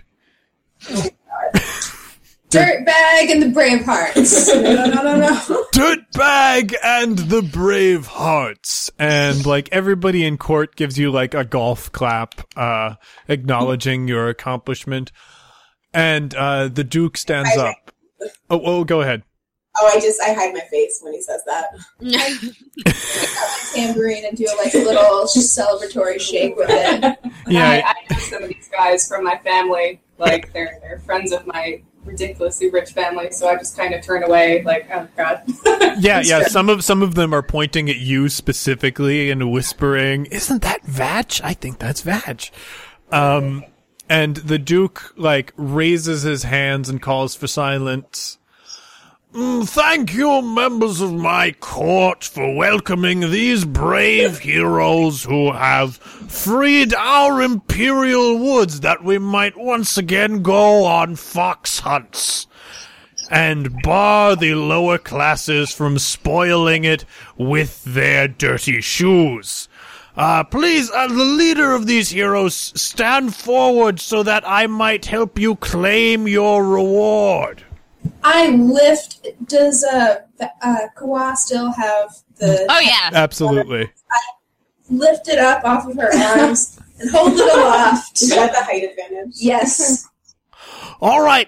Good. Could you move a little bit to the left? That's perfect. Now stand there for about an hour. And there's a portraiture that appears in front of you and is very, very quickly painting you holding the monster's head. And over the course of this hour, your arms are getting shaky and tired, but everybody in the noble court is watching silently. It's that sort of weird thing today when people take a picture that nobody says anything, even though you wouldn't be taking a picture of the sound anyway. So everybody's deadly silent in the room while they're painting the portrait of you very quickly. This is the opportunity to regale them with our bravery. I mean, if they all want to listen in awe, let me tell you how this all went down, okay? 'Twas brillig in the sliding toes, and gyre and gimble in the wave. All were the Borg, the mome rats out great. And then Kawa got out her side, and but I really weakened the Jabberwock here with my bravery, but they're not called the Bravehearts for nothing, everybody. Let's give the Bravehearts a round of applause. Yeah, so they everybody applauds you for the story just as the portrait is finished, and you do look pretty gloriously strong, holding up the head of the creature that was slain. And the Duke goes, and this portrait will be hung on the wall of heroes for 1 week to acknowledge these brave heroes for their accomplishment and give them the valuable exposure that will help them further in their careers. So I need some ingredients for potions, and I need some new rides. So I think maybe a gold each. A gold? Why would I give you a piece of gold that I worked hard to earn in return for killing a creature that took you 5 minutes to kill? Well, you heard Dirtbag. I mean, it was quite quite an adventure, so... Yeah, I mean, sure, but it's not a real job, so you can't expect me to pay you a real wage for your fake job. This exposure is going to help you further your career. Don't you understand? Don't you appreciate the gift I'm giving you? Oh my god. What are our hero rates? How much do we charge per hour? What is your hero rate? Above minimum wage. I think, how long do we spend wandering in the forest? Several days, right? Yeah. Yeah, it was several days. Court should be a good. It's more than fair. I think we also have to plus expenses. Always plus expenses. Yes, very smart, Chua. Yeah, use those 3 arrows. Are you guys calculating the expense right now? Yes. We're calculating how much we need to be paid. We're doing an invoice. Yeah. We have our small heads together and we're counting on our fingers. This is silly. While you're doing that, I'm gonna walk over to the dude and kind of lean in, and he's a human, right? That's an interesting question. As you lean into the Duke to say what you need to say, you can say what you want to say first and then make a discern realities. Oh, okay. Ooh. Well, I'm gonna be like, so the thing is, that is really ridiculous. We've been out in the forest for many days, and your sign was rather misleading, and so we're here, we've killed this beast, and there was a lot involved, so I think, and okay, I guess I'm going to be discerning realities while that's happening. While you're trying to explain simple labor to somebody who doesn't appreciate it. Yeah, just laying it down. I'm trying to be really intimidating, and I think using my scary dwarvenness. I got a 10. Oh, perfect. Okay, so you may ask 3 of the discern realities questions. All right. Who's really in control here? So you look at the Duke, and you notice as you lean in, the veins on his neck don't look right. And he does look pale. He looks magnificently pale. He's showing the symptoms of somebody who is controlled by something else. You've seen this sort of spell a lot underground. Interesting. What here is not what it appears to be. So you pull back, and you're still explaining this. You're going through the speech that you have to go through all the time because, everybody tries to undervalue what adventurers do, even though they provide a great benefit to society and the world around them. Yeah, I think I'm getting, more distracted as I'm noticing these creepy things. Exactly. And you see, his hands, and his hands, on his fingers, it appears that he has little suction cups on his fingers. It's clearly not human, and it now that you look at it, the way his mouth moves, it doesn't match up with the way his skeleton should be. It's clearly some other creature wearing his skin. Oh no! All right.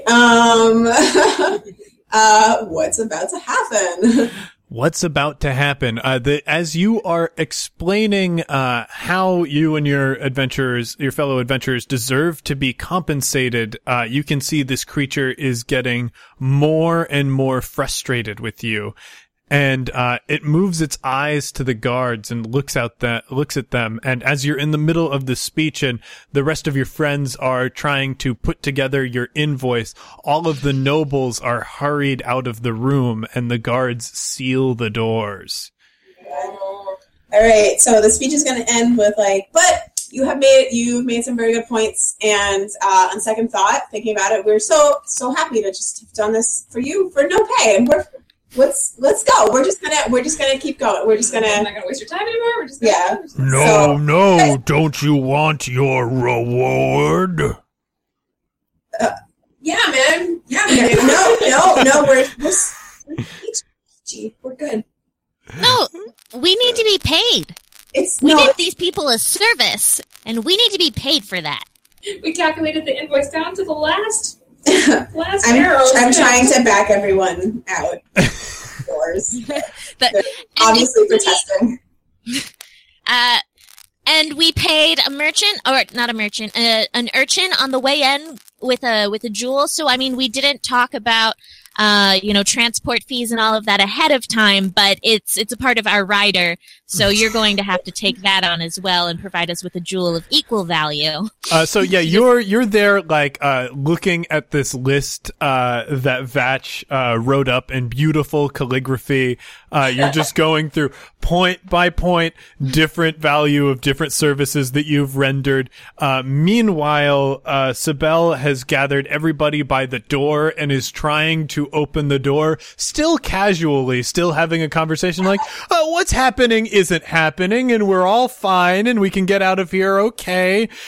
Meanwhile, Qua is getting more and more in the Duke's face about things and is not noticing that, in the back of the Duke's head, horrible, like, tentacles are folding out from his hair and, like, are wiggling about in the air. And as you finish, Qua, punctuating, the value, the final sum on the list, you point at it and you shove it in his face, and you notice his face is a mass of terrible tentacles, eyes, and gibbering mouths, and random teeth jutting out. Oh my god.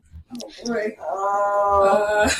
I can see that you're going to need some time to consider this, so I'll leave this with you. And I hand it to him, like, right in front of his face, and then I punch through the paper. Yeah! Roll your attack. Oh, so good. Ha ha! Which was 11, and then just a D10 to damage. Yep, a D10 to damage, and you have the ability to put yourself at greater risk. Of course I'm going to do that. In order to add Every an extra time. D6. To add a D6? Okay, Yes. so 6 plus 2. 8. 8 damage coming at him. Cool. So you, like, there's a massive green eyeball with, like, sort of a squid's pupil. You know how they have, like, two weird bean-shaped pupils? You get him right in the eye with your fist, and then you roll back as tentacles, sweep around to hit you. You think you're gonna get away scot-free, but you walk, right back into one tentacle that actually wraps around you. You take 6 damage as you're lifted in the air, your feet kicking helplessly at the air, trying to escape. Ah! Okay. No. Seeing this happen to your friend, what do you guys do? I draw out my bow and arrow and take aim, but the creature is moving so fast, I'm sort of afraid to take a shot because I don't want to accidentally hit Qua. Mm-hmm. So I'm sort of standing there trying to figure out whether I should shoot or not. Cool. Vatch is in the middle of a moment of heroic indecision. Obviously, definitely wants to take down the creature, but values Qua's life too much to pull the trigger right away. Does anybody want to leap in to help Vatch? I'm gonna leap in to aid Kwa, actually. Cool. And try to just aid? Oh no, I'm gonna defend, actually. Okay, that makes sense. Okay, well, what I want to do is like draw my stone knife and try and like cut a tentacle or something. Cut the tentacle that's holding her. So I'm not sure what to roll for that. So I think if you're going to cut the tentacle that's holding her, that would be a called shot. So it's going to be based off of your dexterity rather than your strength. And because you don't have the special, called shot ability that Vatch would, it's going to be at a -1. But if you succeed, you'll still be able to cut her free. Okay, cool. Let's see. Oh, I got a 9. That is a succeed. Good. A 9, that does succeed. So you go forward, but you do also put yourself at risk for an attack. So the creature, sweeps an arm at you. You realize you can't avoid it if you're going to cut your friend free. So you dive forward just as the tentacle, which has like frozen itself into a sharp spear-like point, comes across your cheek and draws blood as you move forward, stabbing your knife into the other tentacle. It writhes around in pain and flings Qua to the side, freeing her. Cool. Do I take damage? You do take damage, 3 damage. Okay, cool. I get a cool cut on my face. Now that Qua is free, I decide I'm going to take the shot to try and kill whatever this weird tentacle beast thing is. Absolutely. So that's a volley, right? Yeah, roll your volley.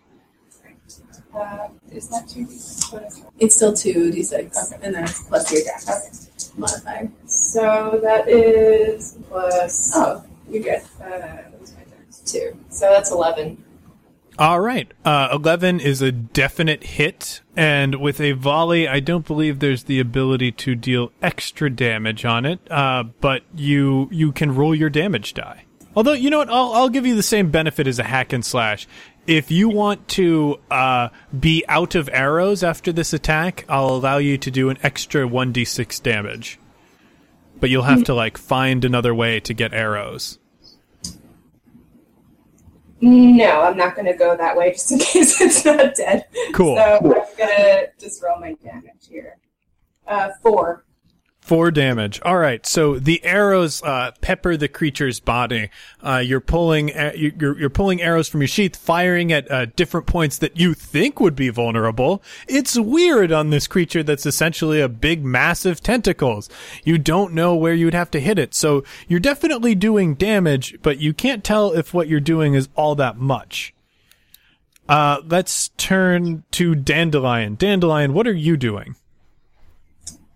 I am contemplating turning to a large sea creature and having a grappling match with the Duke. Oh my god. I don't know how wise this is, but in the moment, I feel pretty confident in my decision. So can I roll to turn into a giant squid or a large octopus? Yeah, absolutely. Okay, so I gotta roll to do this and also to not suffocate.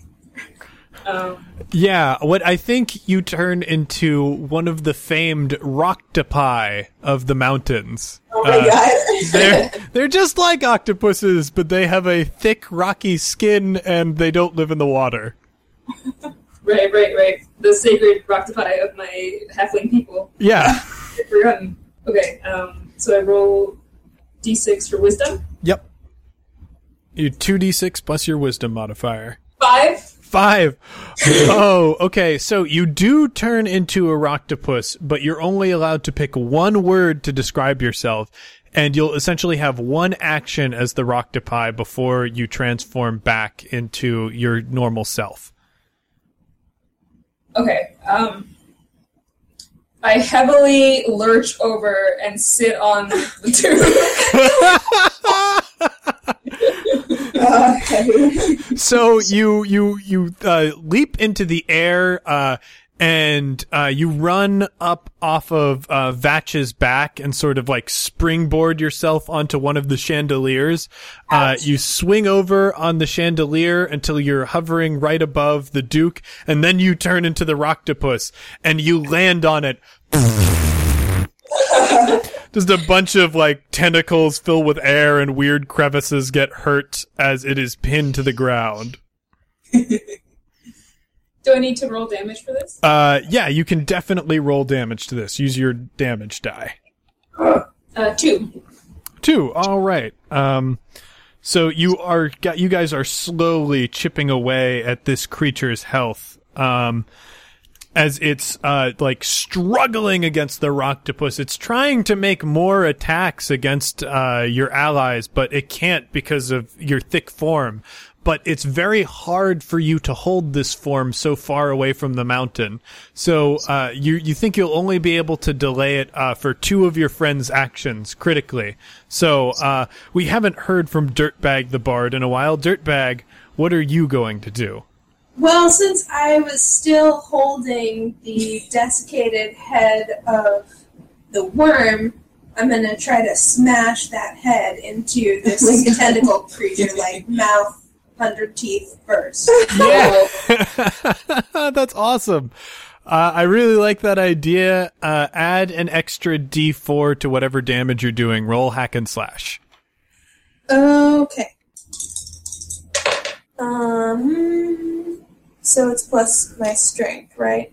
Yeah, so add your strength to that because you are just picking a big creature. 13. 13, that hits hard. Roll your damage, and you have, of course, just as Kat does, the ability to put yourself at extra risk to cause additional damage if you would like. All right. D6? Yeah. My additional damage? Yeah, it would be a D6 in addition if you're going to put yourself at risk. Just let me know so I can... I'm going to do 2d6 and put myself at risk. Cool. Okay, 9. 9 damage. Nice job. You close the mouth of this corrupted creature around, this like bubbling mass of tentacles, eyes, and mouths, and, you're drawing a lot of blood. You notice that the blood you're drawing from it is that same maroonish corruptive substance that was in the worm that you killed earlier. However, as you pull back, some of this creature's like teeth wrap around, like a toothy tentacle wraps around your arm and pulls you there, and you pull your arm back, but you're scraped up really badly as you pull back, and you take 3 damage. Ouch. All right, so we have heard from everyone really except for Qua, who got Qua actually got the first hit, so... Qua and Sibel, are there anything you guys want to do, knowing that your colleague will transform back into a halfling instead of a roctopus in the next action? Oh, good call. I want to cast Cause Fear upon this creature. Ooh. I'm going to Cool. my own fear and try to turn it into a spell. So, yes. Nice. I succeeded that spell. So what fear does, is afraid of me as long as I maintain the spell. It can flee, panic, beg, or fight. And also it says I can't target entities with less than animal intelligence. So I'll leave that up to you, but it seems pretty smart. Yeah, I think this creature is smart enough to be afraid. So when you cast this spell and inspire fear in this creature, what does it look like? I think I draw out a little vial of previously harvested blood. And like I'm pretty scared too, but I do a shaky chant and paint some of the blood on my cheeks and then throw the rest, splash it onto the creature. Oh, cool. So, as you're shakily saying this, because you're pretty terrified, this is, one of the most horribly corrupt things you've ever seen in your life. With each part of the chant, your words get more and more firm. The first line you draw on your face is a little bit shaky, but the second one is perfectly straight as the divine confidence of your God is filling you. And you've matched the blood painted to certain points on your face. So when you throw this blood into the air at the creature, it's a giant form of your deity's face that is matched to the points on your face. So it's got that sort of motion capture thing going for it. And you're just calling down as your mighty deity at this creature. So your colleague, who is the Roctopus right now, transforms back into a halfling, but she's able to get out of the way because right now the creature believes it's being confronted with a divine being and is too terrified to act against her. Which brings us to Qua. Golly. So the question is, do I attack it, or do I try to find out what it is? That doesn't feel like something I do, though. Yeah, So- that's not Qua style.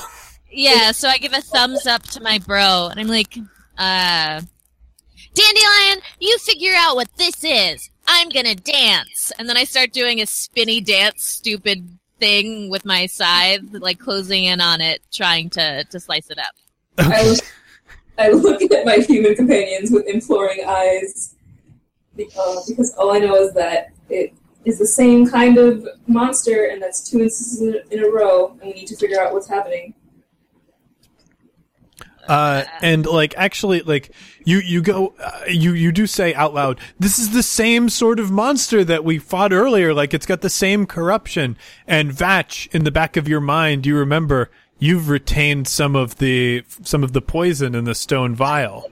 vial, yes. Shit. Oh, yeah. I still have arrows. Yeah. So you have a whirling blade of death that Kat has just rolled that is headed towards this creature, and you've got your arrows. So I want you to roll an attack, Vatch, at the same time that Kua is rolling her attack, and you guys will damage it together. Cool. You're going to get an attack against me because I got an 8. Okay. So I got 4. Oh, no. Okay, so I'll put it this way. What you can do, Kat, is you can basically, you hit the stone vial in the air to coat your blade in the poison. The arrows sailed through the air. They're like dripping with this poison. But you notice that they're not going to connect with vital points on this creature. So you slash them in half, basically gaining the power of the poison. But that is going to expose you to a deeper attack on this creature. So whatever it rolls, the damage that it rolls is going to be doubled as you also deal your damage to it. So roll That's your fine. damage. So I 4 damage. All right. You hit it with 4 damage. It dies as it hits you with 8 damage. Oof. Okay. So, you are whirling into the center of this creature, and more tentacles are jutting out of it. As each hole you tear in its body creates a new tentacle that latches onto you and tries to slow your dance down, but you grind and grind against it. And what do you say as you take it out? Now who's gonna pay us?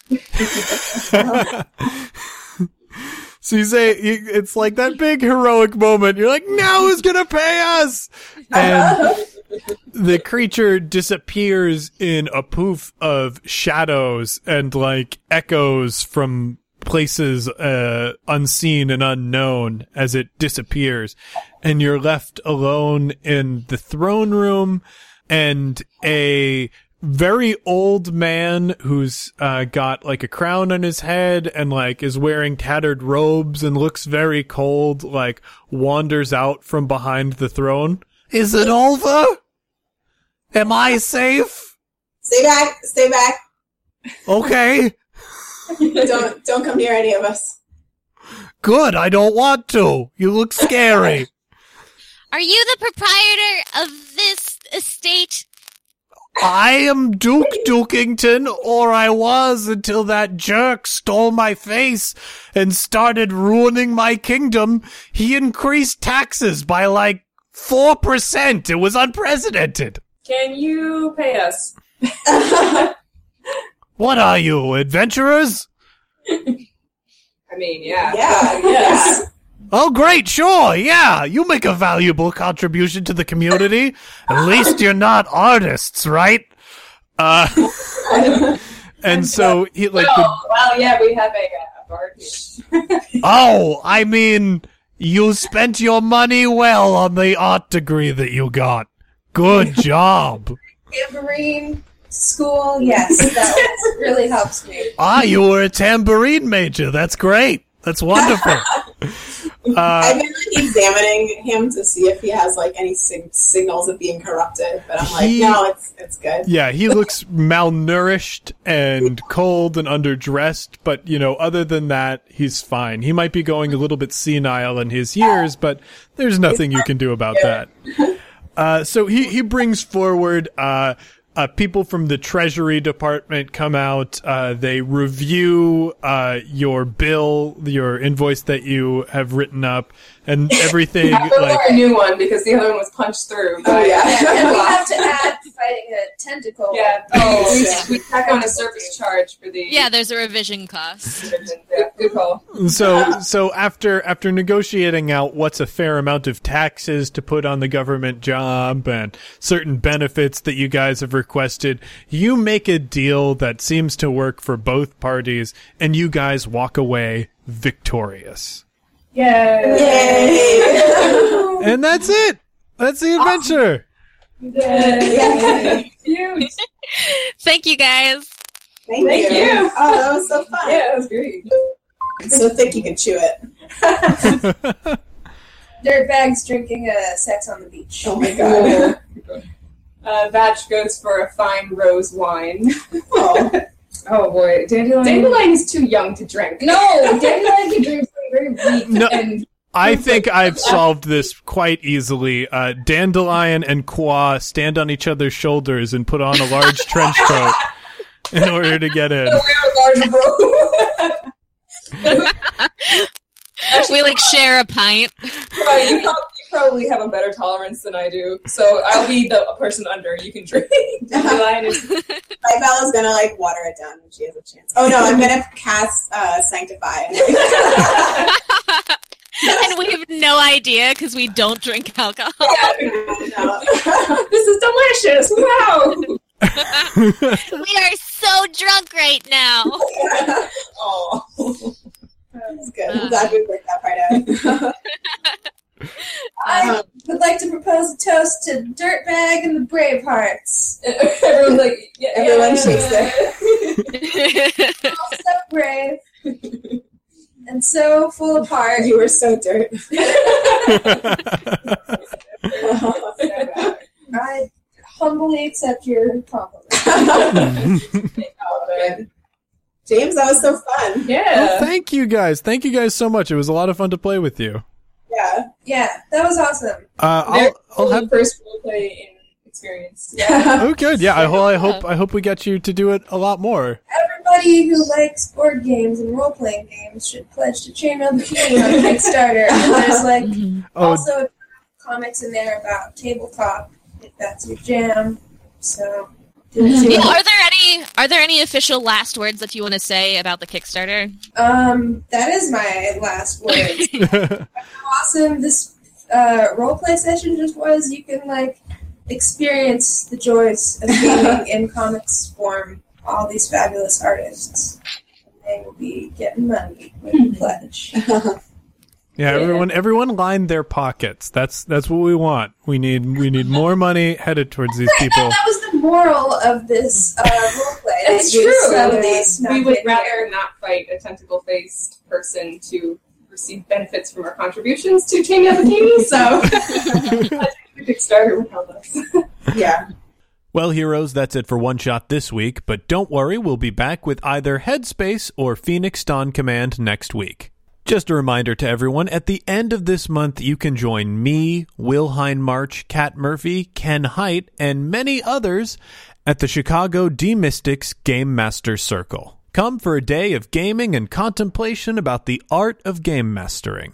Tickets are on sale right now, and you can find the link in the show notes. While you're browsing the show notes, be sure to check out Chainmail Bikini, the comics anthology put together by the fantastically talented artists we had on the show this week. You can also find links to their individual projects.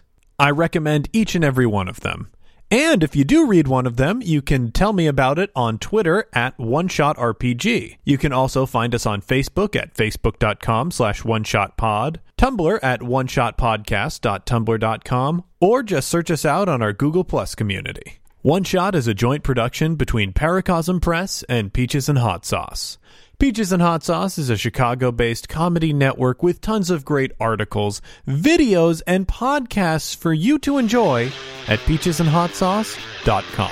Finally, that music, which is right now swelling up over my voice, is Be Your Own Pet with Adventure, courtesy of Infinity Cat Records. See you next time, heroes!